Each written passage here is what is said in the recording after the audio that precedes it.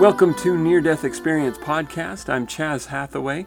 Today we're going to share a sample of the near-death experience of Mary C.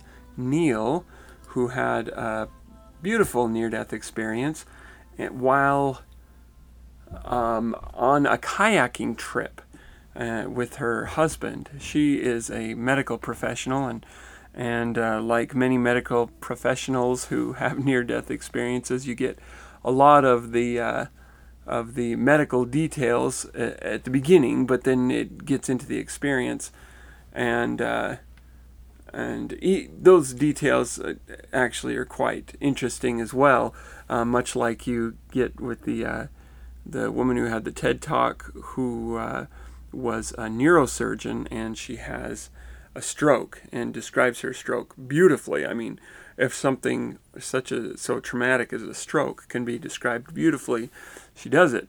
Well, Mary Neal does similar kind of description with the physical aspects of her near-death experience, but we're not going to focus so much on the near-death experience. Let me just give you a quick background. She's kayaking with her husband, and her kayak goes into, they're kind of going over a bit of a big dip. She's a little apprehensive about it, and rightly so, apparently, because she gets her kayak pins down on the dip so that she is pinned basically under the water as it gushes over her, and it is shoving her with tremendous force under the water. Anyway, you're going to find the physical details popping into this near-death experience, because her experience seems to be very dichotomous, not dichotomous, that's the wrong word, dual being, sort of. She's in the physical and she's in the spiritual at the same time.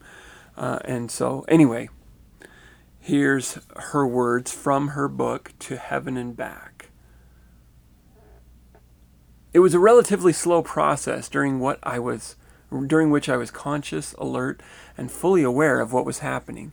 It sounds rather morbid, but from an orthopedist's perspective, I was intrigued as I felt my bones break and my ligaments tear. I tried to analyze the sensations and consider which structures were likely involved. I seemed to feel no pain, but wondered if I was actually screaming without knowing it. I did a quick self-assessment and decided that no, I wasn't screaming and really wasn't feeling any pain. I felt curiously blissful. This is quite a remarkable statement, considering I had always been terrified of drowning. While my body was being slowly sucked out of the boat, I felt as though my body was slowly peeling itself away from my body. I finally felt my body release from the boat and begin to tumble with the current. That was the last physical sensation I had with regard to my body. I do not remember scraping along the bottom of the river, bumping into Chad, or being pulled to the river bank. At the moment my body was released and I began to tumble, I felt a pop. It felt as if I had finally shaken off my heavy outer layer, freeing my soul. I rose up and out of the river, and when my soul broke through the surface of the water, I encountered a group of 15 to 20 souls, human spirits sent by God, who greeted me with the most overwhelming joy I have ever experienced and could ever imagine. It was joy at an unadulterated core level. They were sort of like a large welcoming committee or a great cloud of witnesses, as described in Hebrews 12, verse 1. Therefore, since we are surrounded by so great a cloud of witnesses, and let us run with endurance the race that is set before us. This welcoming committee seemed to be wildly cheering for me as I approached the finish line. While I could not identify each spiritual being as someone by name, for instance as Paul, my dead grandfather, Mrs. Sivitz, my old babysitter, Stephen, my neighbor, and other such individuals, I knew each of them well, knew they were from God, and knew I had known them for an eternity. I was a part of them, and I knew they were sent to guide me across the divide of time and dimension that separates our world from God's. I also had the unspoken understanding that they were not only sent to greet me and guide me, but also to protect me during my journey. They appeared as formed shapes, but not with the absolute and distinct edges of the formed physical bodies we have on earth. Their edges were blurred as each spiritual being was dazzling and radiant. Their presence engulfed all of my senses as though I could see, hear, feel, smell, and taste them all at once. Their brilliance was both blinding and invigorating. We did not speak per se using our mouths, but easily communicated in a very pure form. We simultaneously communicated our thoughts and emotions and understood each other perfectly, even though we did not use language. God's Word is certainly not limited to one language, and I gained a new understanding of the biblical description of the Pentecost. In that story from Acts 2, 5 to 11, in the New International Version, it is written, "Jews from every nation were staying in Jerusalem. Suddenly a sound came from heaven, and the Holy Spirit began to speak. The Jews and the visitors heard declarations of the wonders of God, and they were amazed, bewildered, and perplexed, because each person heard the declarations in their own native language." I now understood entirely how this could be. God doesn't need verbal language for communication. My arrival was joyously celebrated, and a feeling of absolute love was palpable as these spiritual beings and I hugged, danced, and greeted each other. The intensity, depth, and purity of these feelings and sensations were far greater than I could ever describe with words, and far greater than anything I have experienced on earth. Don't get me wrong. I have been very blessed in my life and have experienced great joy and love on earth. I love my husband and I love each of my children with great intensity, and that love is reciprocated. It's just that God's world is exponentially more colorful and intense. It was as though I was experiencing an explosion of love and joy in their absolute, unadulterated essence. The only earthly thing I can begin to compare this difference to is television. When you compare images on an old-style cathode ray tube television screen to the ones on a new high-definition television, the HD images are almost painfully crisp and clear in their relative brilliance and clarity. Regardless, it is impossible for me to adequately describe what I saw and what I felt. When I try to recount my experience now, the description feels very pale. I feel as though I'm trying to describe a three-dimensional experience while living in a two-dimensional world. The appropriate words, descriptions, and concepts don't even exist in our current language. I have subsequently read the accounts of other people's near-death experiences and their portrayals of heaven, and I'm able to see the same limitations in their descriptions and vocabulary that I see in my own. In Ned Doherty's account of his near-death experience in the book Fast Lane to Heaven, Hampton Road, 2002, he writes, "Suddenly I was enveloped in this brilliant golden light. The light was more brilliant than the light emanating from the sun, many times more powerful and radiant than the sun itself. Yet I was not blinded by it, nor was I burned by it. Instead, the light was a source of energy that embraced my being." Unquote. His description, like my own, probably seems nonsensical to anyone who has not shared this type of experience, but it is really pretty accurate. Even writers of the Bible had difficulty describing their encounter with God's angels. Matthew described his encounter with an angel of the Lord this way: "His face shone like lightning, and his clothes were white as snow." Matthew 28:3, NLT. Daniel wrote, "I looked up and saw a man dressed in linen clothing with a belt of pure gold around his waist. His body looked like a precious gem. His face flashed like lightning, and his eyes flamed like torches. His arms and feet shone like polished bronze, and his voice roared like a vast multitude of people. Daniel 10, NLT. My companions and I began to glide along a path, and I knew that I was going home, my eternal home. We were returning to God, and we were all very excited. My companions could barely contain their unbridled enthusiasm, and were eager to announce my return, celebrating it with all the inhabitants of heaven. As I was drinking in the beauty and rejoicing with my companions, I glimpsed back at the scene on the riverbank. My body looked like the shell of a comfortable old friend, and I felt warm compassion and gratitude for its use. I looked at Tom and his sons, and they seemed so horribly sad and vulnerable. I heard them call me and beg me to take a breath. I loved them and did not want them to be sad, so I asked my heavenly companions to wait while I returned to my body, lay down, and took a breath. Thinking this would be satisfactory, I then left my body and returned my journey home. We were traveling down a path that led to a great and brilliant hall, larger and more beautiful than anything I can conceive of seeing on earth.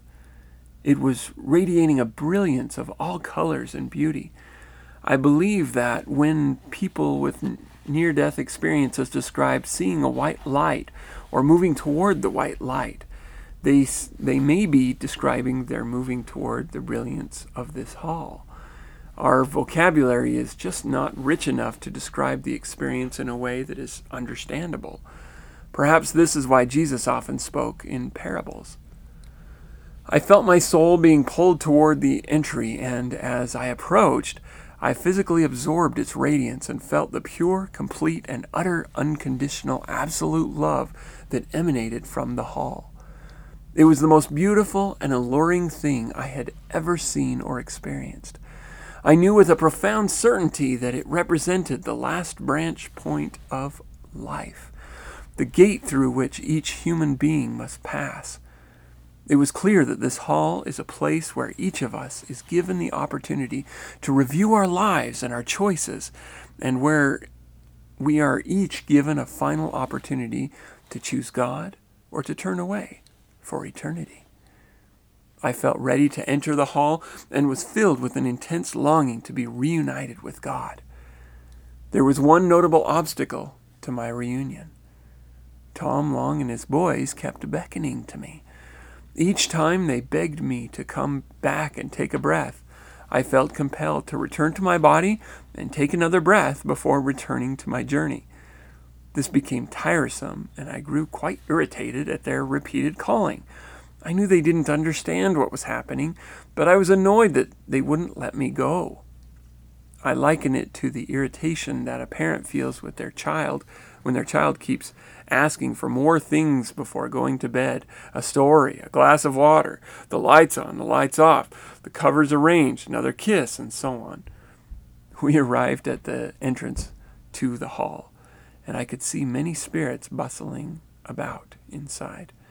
They all turned and looked at us as we began to enter, and they communicated great compassion and love. Before we could go inside, however, an oppressive feeling of grief and sadness descended upon my spiritual companions, and the atmosphere became heavy. They turned to me and explained that it was not my time to enter the hall. It was not complete. I had not completed my journey on earth.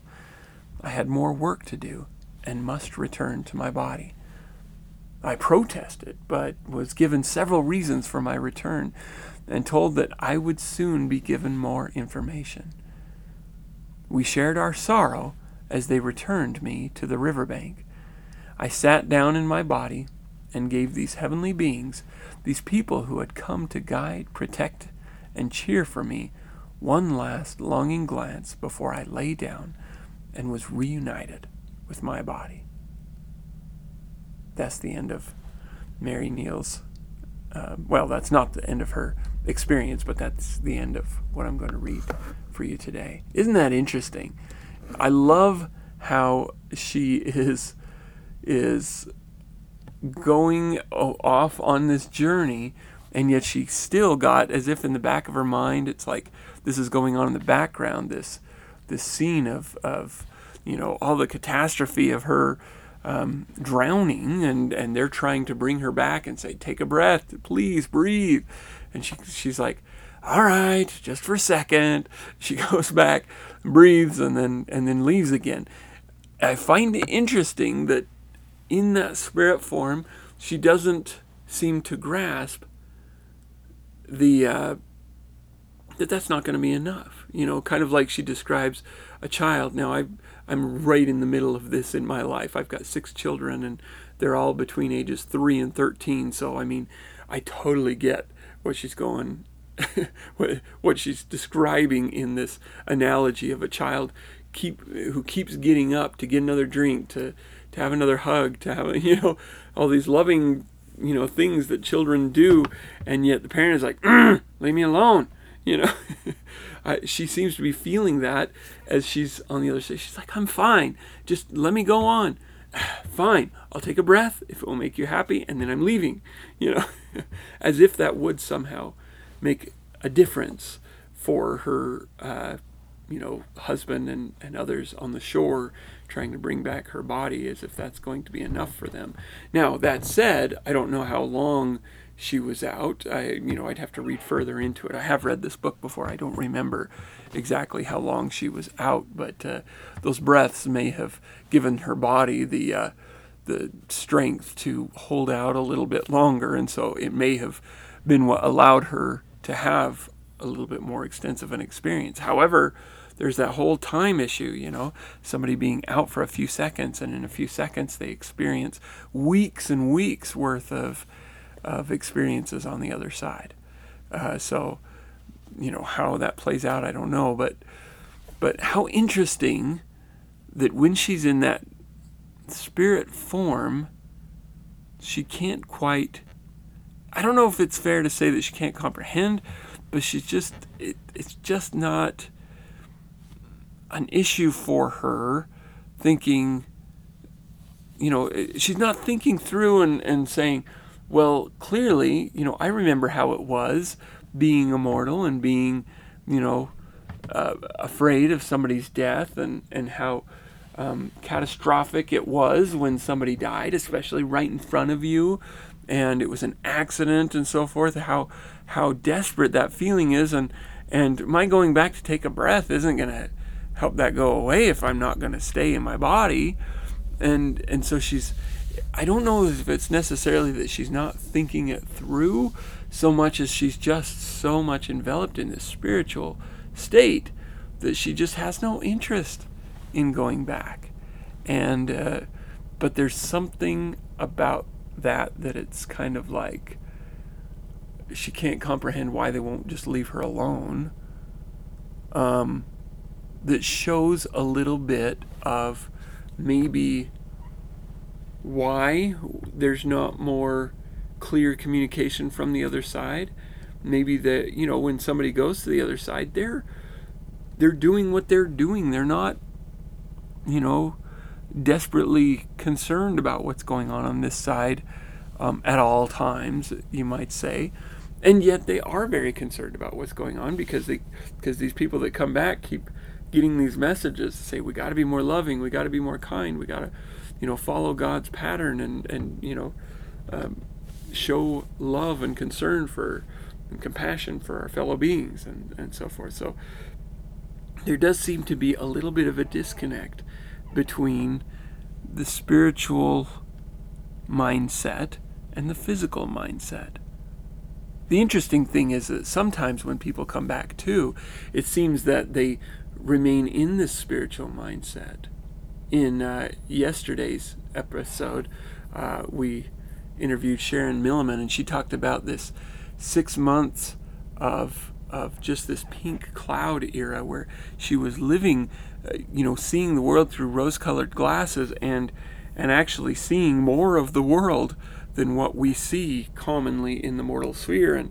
and being able to recognize, something more of feelings and emotions in people and thoughts, and being able to detect so much more of what's happening spiritually than the common mortal can experience. And so there does seem to be an earthly mindset and the spiritual mindset. And they can overlap, obviously, because you can be in pain and still be in a spiritual mindset, or you can also be in a very spiritual mindset while experiencing physical pleasures and or even be in spiritual danger while being physically safe. You know what I mean? So there is this double side to our nature that is not just limited to what kind of body we have at the time. Are we in our spirit body? Are we in our physical body? But there's a mental side to it too that is, I don't know how to describe it, and I don't know if I understand it fully. I certainly don't fully understand it, because these near-death experiencers have a hard time even describing it. And but I think part of our effort here in mortality is to become closer to that spiritual side, so that we can be more open to the guidance that comes from God, because it comes. We have set out in our lives to do certain things, to accomplish certain things, to find certain things, to locate certain avenues of thought, avenues of spirituality, and we will be guided toward that. But if we're not in at least enough of a spiritual mindset to be open to that possibility, we're likely to just go on our physical way and keep on working our day jobs and coming home and watching our shows and going to bed, and day after day, years can go by without accomplishing anything that our spirits set out to do and to learn. And so going back into the spiritual mindset can help us to realign, recalibrate, if you will, so that we have sufficient spiritual mindset to be guided to do the things and learn the things that we came here to learn. So,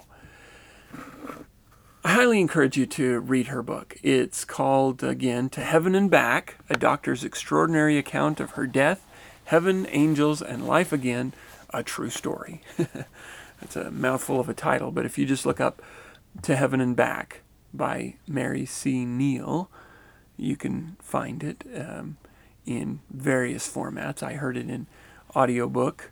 It's also available in Kindle and every other, any other format that you need.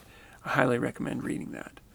And I think I'm going to put on the website, keep an eye out for it, I think I'm going to put a bookstore, not a bookstore necessarily for me to benefit off of. Eventually, if I ever finish the book that I'm working on, then I'll put that in there too. But, I keep referring to these books, and then the episode goes by and it becomes, 20 down. And so if people are looking for books to read, or they hear experiences, they're like, wow, and they want to go back and read the full experience, then they'll want to get the books. And so maybe I'll create a bookstore on the website that you can go, and it'll just link to the Amazon page or the person's website or whatever, so that you can order their book or read samples of it or whatever. And I think I'll go ahead and do that. But if you would like to make a comment, if you would like to ask a question, I fully enjoy getting questions, and I love trying to answer them. I don't know many answers, but I've come across many people who have had many experiences.